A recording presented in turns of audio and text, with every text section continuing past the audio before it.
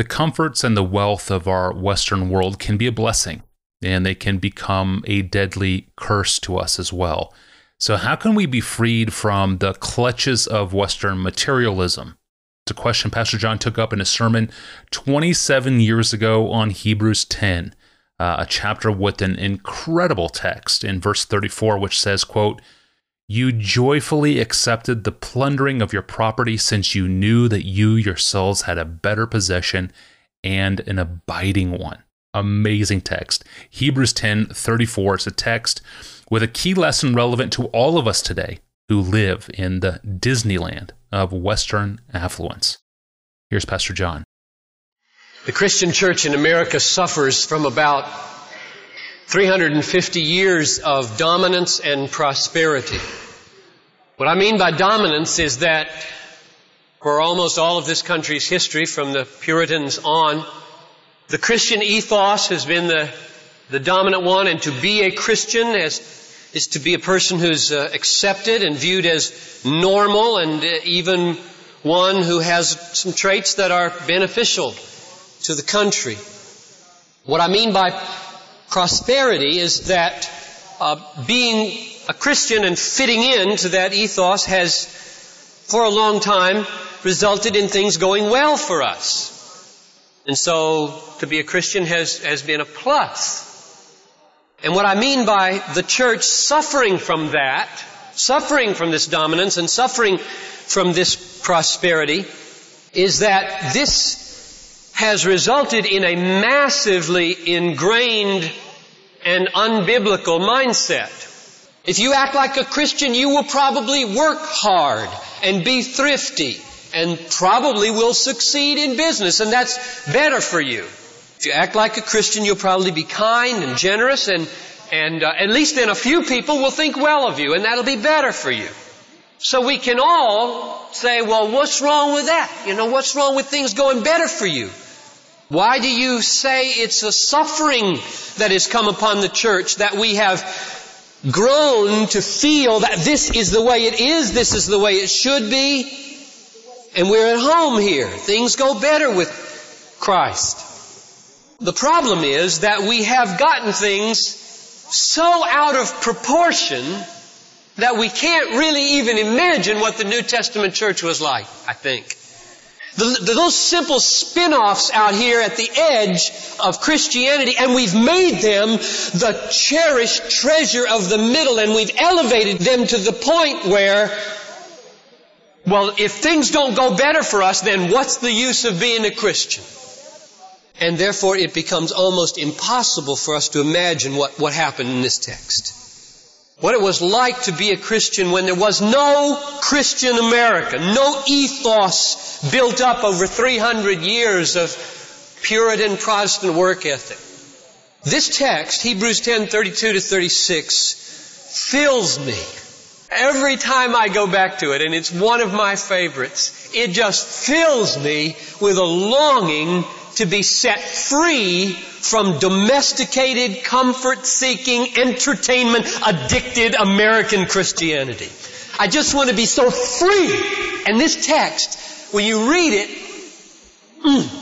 it just makes chills run up and down your back. Saying, now that is authenticity. If I could be like that, I'd be real. And everybody wants to be real. Nobody wants to be phony.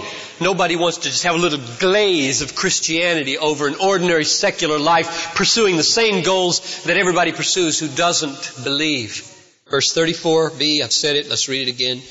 You accepted joyfully the seizure of your property. How? Where did that come from? Here's the next phrase. Knowing that you have for yourselves a better possession and an abiding one. Therefore, don't throw away your confidence or your boldness, which has great reward. Now, right there, I think I see the key or a key to the anemic nature of the American church. My analysis is that one of the reasons is, and I think it's one of the main ones, is that we are at home in Disneyland. This is Disneyland. This room is Disneyland. This suit is Disneyland. This electronic device here is Disneyland. The cars you came in are Disneyland. The meals you will eat and buy today at who knows what per shot will be Disneyland. We live in Disneyland compared to where everybody else lives. Almost everybody. There are a few other Disneylands in Western Europe. And we're at home. We're addicted. We don't even know we live in Disneyland. We use words like need for the most ridiculous accessories. We do. And I'm not about to tell you which ones you must get rid of. We've been through this before as a church. When I wrote the chapter on money and desiring God, and we talked about the house at the lake. The lake. It's that spot in Minnesota where all these houses are. And I didn't say you couldn't have one. But if you're at home in this Disneyland, so that if they burn down that house, or they smashed your car, or they took all your heirlooms, or they fired you from your job, there would be this rip. The reason the American church is weak is because we're at home in this Disneyland. Now, I think it's always going to be a Disneyland, okay? Till Jesus comes. But you know why God has created this Disneyland? For missions and for the poor. Paul said, we have nothing and yet we possess everything. If you believe that, that will make you free. Free! Free!